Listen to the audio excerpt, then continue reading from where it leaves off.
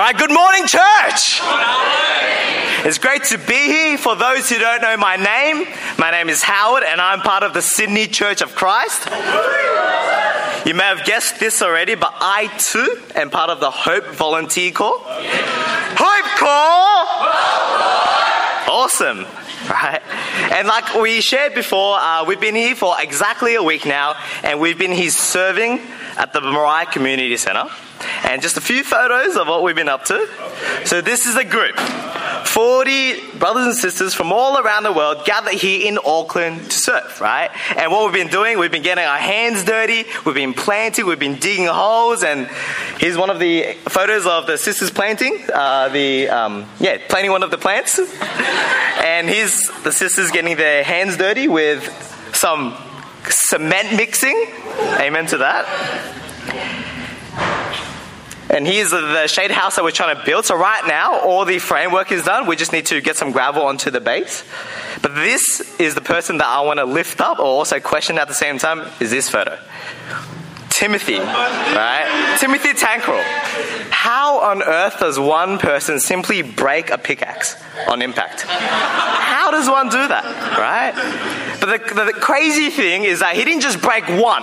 He broke two in one day. I don't know what you guys are feeding your kids here in New Zealand, but it's not normal, right? And if you guys are wondering where all the Hope funds are going to, we're funding Timothy with his pickaxes, right? But today for us, it is a special Christmas service for us. And it's an honor, right, for the Hope Corps to take part in service. And it's an absolute honor for me to share to you guys a few thoughts on God's Word today. And for today, I'm going to be talking about what Christmas is all about, right? What Christmas is all about. Christmas marks the birth of Jesus, right? And for those who don't know who Jesus is, he is God's Son who walked this very earth, right? He lived his life serving people around him. He taught other people about God. And at the end of his life, he sacrificed himself on the cross for our sins, right? And without Jesus, I wouldn't be here today. Without Jesus, you wouldn't be here today. And without Jesus, there'll be no point in life, right? And that's what Christmas is all about. The celebration of Jesus, because with him, we get to live life to the fullest. And today's Christmas church service is important for us to not miss the most important thing in life, which is Jesus, right? And as we're approaching Christmas in 2 days' time, it's important for us to be focused, to really think about what we're singing, to really think about what we're really doing, right? Because a lot of the times during Christmas, I can become so busy, right? I've got to get back home in time to celebrate with my family. I've got to think about gifts this person, gifts for that person. I've got to make sure my schedules is organized for hangouts and meetings, for Christmas parties and whatnot. I mean, that's good, but this is the time of the year where I should remember Jesus the most, right? Right? And I've been trying to concentrate on this recently because I don't want to miss out on what Christmas is all about. And it's funny, I remember a few years ago, I went to a birthday party, and it was totally fun with all my high school friends there. We ate, we hung out, we caught up, whatever. But we have a laugh as well. But as I was heading home, I was like, wait, yeah, that was a birthday party. I didn't even say happy birthday to my friend. I just got so wrapped up having fun with everyone else. When it's time to say goodbye, I didn't even say happy birthday. I just totally forgot. And I think, how many times do we do that during Christmas, right? Where after the fact, we're like, yeah, we are celebrating Christmas. It's all about God. It's all about Jesus, right? And do I really spend that time alone thanking that God came down, became a man? Do I at least thank God for him being born and really, really thank God because of that? For today's service, I really don't want to miss out on what Christmas is all about. And I just started to ask myself, it's like, Howard, okay, why is Christmas so important to me personally? And I just started to think, I was like, well, first of all, Jesus is the best display of love this world has ever seen. He's the best display of love through God, right? And by him being born, that marks the day that we were all allowed to witness that, view it, and see how much God loves us, right? And the more I study scripture about God, the more I realize how much he loves me. and realizing how much she loves me fuels my Christianity, right? I'm heading towards 7 years as a Christian, and that's what's keeping me going, the love of God. So for today, I'm not going to quote unquote preach to you guys, right? I'm just going to expose and display how deep is God's love for us, right? How deep is God's love for us? And hopefully we can leave today thinking, because of his deep love for us, there's nothing on this earth that will give you more pleasure than knowing God intimately. There's nothing, and be so convinced of that you pursue him more than anything else in this world. So the title and the only big point for today is Fueled by Christ's Love. Fueled by Christ's love. And if you have a Bible, can you please turn to John chapter 11, verse 1 to verse 5. In John chapter 11, verse 1, it reads, "Now a man named Lazarus was sick. He was from Bethany, the village of Mary and her sister Martha. This Mary, whose brother Lazarus now lay sick, was the same one who poured perfume on the Lord and wiped his feet with her hair. So the sisters sent word to Jesus, 'Lord, the one you love is sick.' When he heard this, Jesus said, 'This sickness will not end in death. No, it is for God's glory, that God's Son may be glorified through it.' Jesus loved Martha and her sister and Lazarus." Amen. All right. And have you guys ever said something, and once you said it, you immediately regretted it? Right? Once you said it in the heat of the moment, you regret it, right? And people say in the heat of the moment, you say things you don't mean, right? But I'd argue in the heat of the moment, what you really think, what you really mean, when the pressure's on, where the circumstance gets heated, what you're really thinking, what you really mean comes and slips out, right? And Mary and Martha, they're in one of these situations. They're in one of these moments. The heat is on. Their baby boy, their little brother Lazarus is on the doorsteps of death. They need a miracle, they need a healing, and they need a deliverance, right? So in the heat of the moment, in height of the sickness, in height of the disease, they get this idea.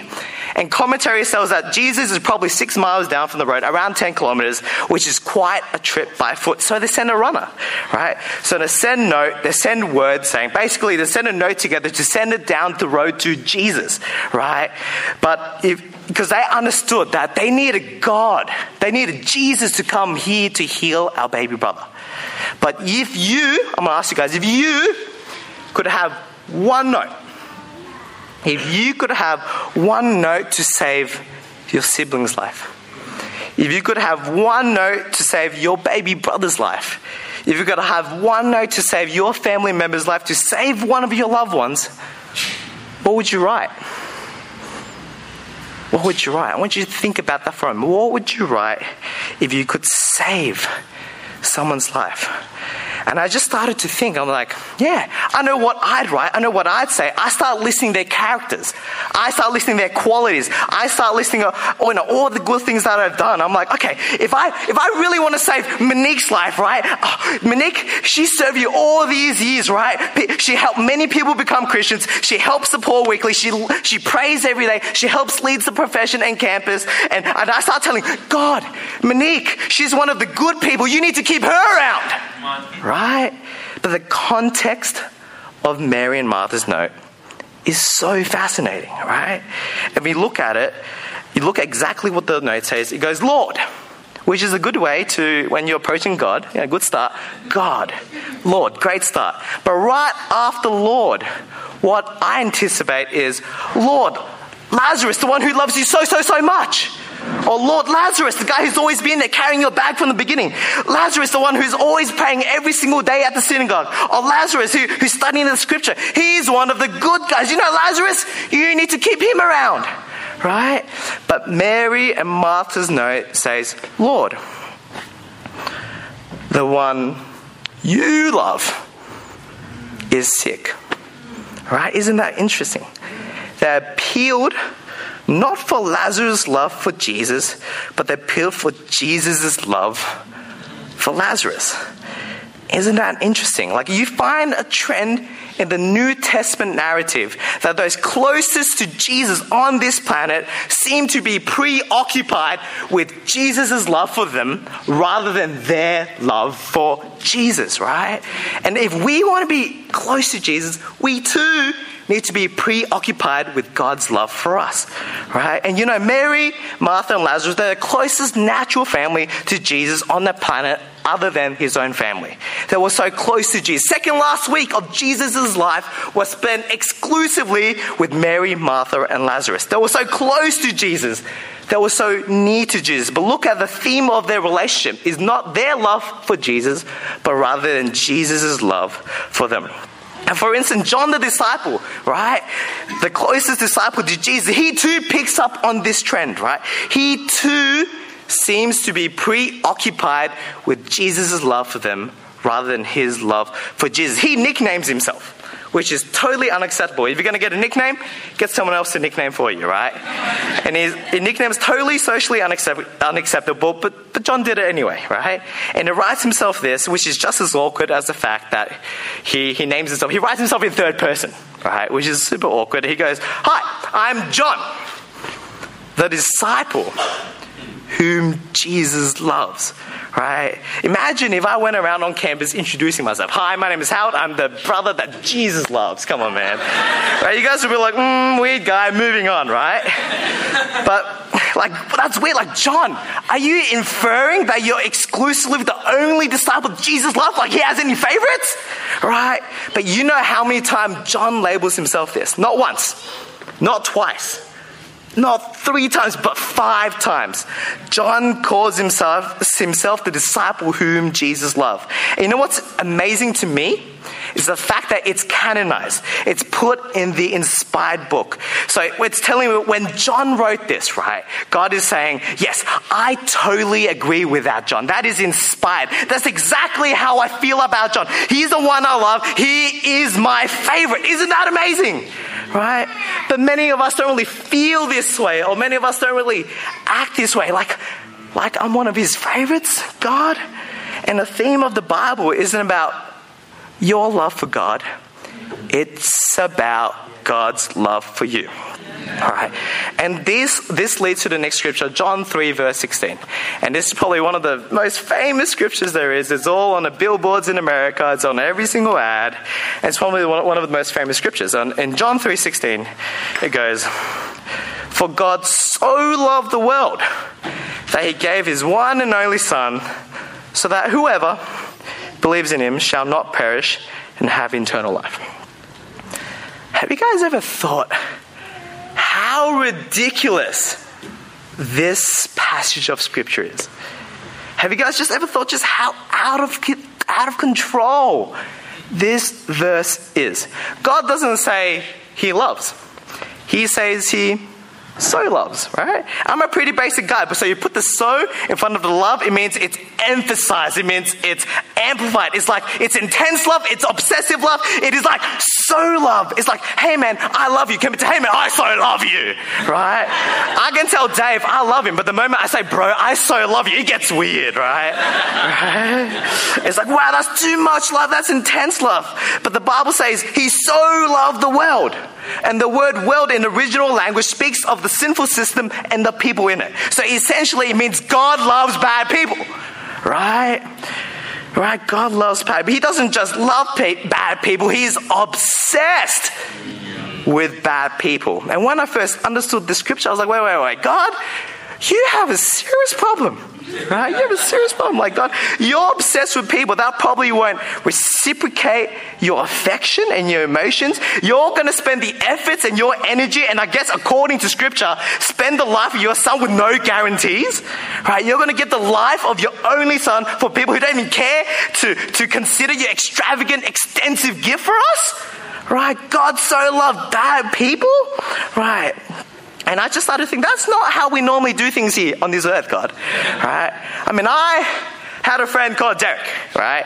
Derek used to get me to take money from my parents' piggy bank so we can go buy some snacks together, right?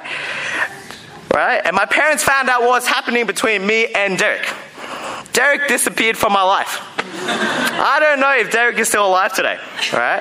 But I don't know about your parents, but with my parents, if I had a friend that was not good for me, I never heard from bad friends again. They were removed, right? And I was just thinking, God, that's how we do things down here on this earth. That's the right way to do things, right? We don't kick it with bad people. But it says God is obsessed with bad people. And furthermore, he gave his only son so that whoever, wait, what? Whoever, right?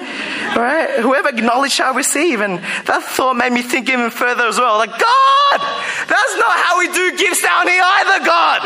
Right? If I gave someone food as a gift, I expect him to say, thank you, and eat it, right? If they're not going to eat it or not going to be grateful, I ask for it back. So I can either myself or give it to someone who is grateful.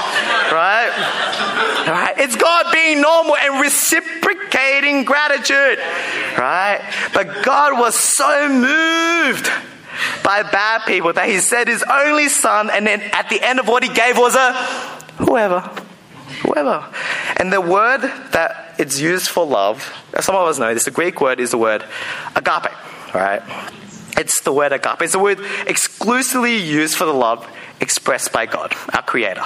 And agape isn't the love that we function here on this earth, right? Isn't the love that people get married with. And as much as Dave loves Megan, it's not agape, right? And then their marriage, they probably went through vows like, you promise to love her, you promise to love her, you promise to love her. I do. You promise to love him, you promise to love him, promise to love him. I do. Okay, kiss, you guys are good, right? It's promised love. It's reciprocated love. People don't get married with a girl running at the other side of the aisle. I hate that guy! And then the guy going, yeah, I'm still going to marry her because I love her. Right? Marriage is a love that is reciprocated. Agape is a love that doesn't need to be reciprocated. God goes, I love every single person in this room regardless of their reciprocation from him. Agape, it's unconditional love. It's towards us. It is for us. It is obsessive love. It is not exclusive. God is obsessed with bad people, and his love is relentlessly towards us. It does not stop. It cannot stop, right? Right? God cannot help himself but to be obsessed with bad people. That's what moves God, his own love for us. And Mary and Martha's note, they wrote, Lazarus, the one you love, is sick. They used the word philia, right? The only love that they knew. Philia, the word, is reciprocated love. It's brotherly love. It's marriage love. It's the love that we interact here on this earth. And the note says, God, the one you, philia, is sick, right? Mary and Martha, they haven't even scratched the surface yet, right? The one you philia, please come and heal him. And in verse 5, it seems like a harmless verse, right? And sometimes you read scripture like, I don't know if that's too necessary, right? This verse, I don't think it adds too much to the narrative or the context. And in verse 5, it goes, Jesus loved Martha and her sister Lazarus. Like, he loves them, I get it. They're good friends, they're homies, I get it, right? But if you look at the word that Jesus used, it's not philia at all, right? John is trying to communicate to us that Jesus doesn't philia Lazarus. He doesn't philia you. He agapes you. His love for you is unconditional. It is relentless. It has no ends, and it remains towards you forever. Right? You know what the good news is?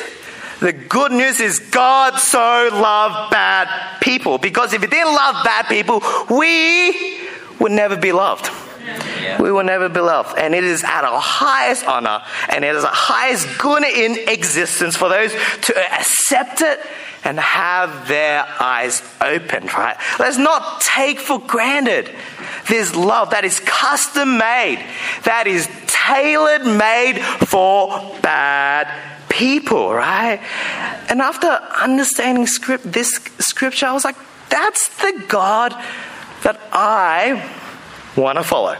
Right?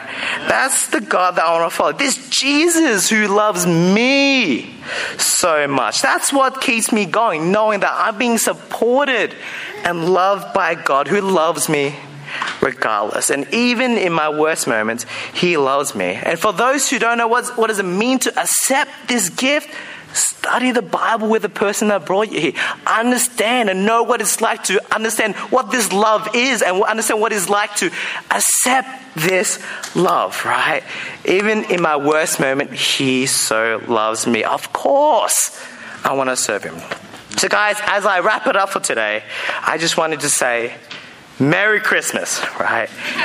This is what Christmas is all about. It's for us to be reminded by how much God loves us. He loves us so much. It is agape love. It is a love that does not need to be reciprocated. So let's instead be motivated by this love and reciprocate it wholeheartedly. Merry Christmas. To God be the glory. Amen.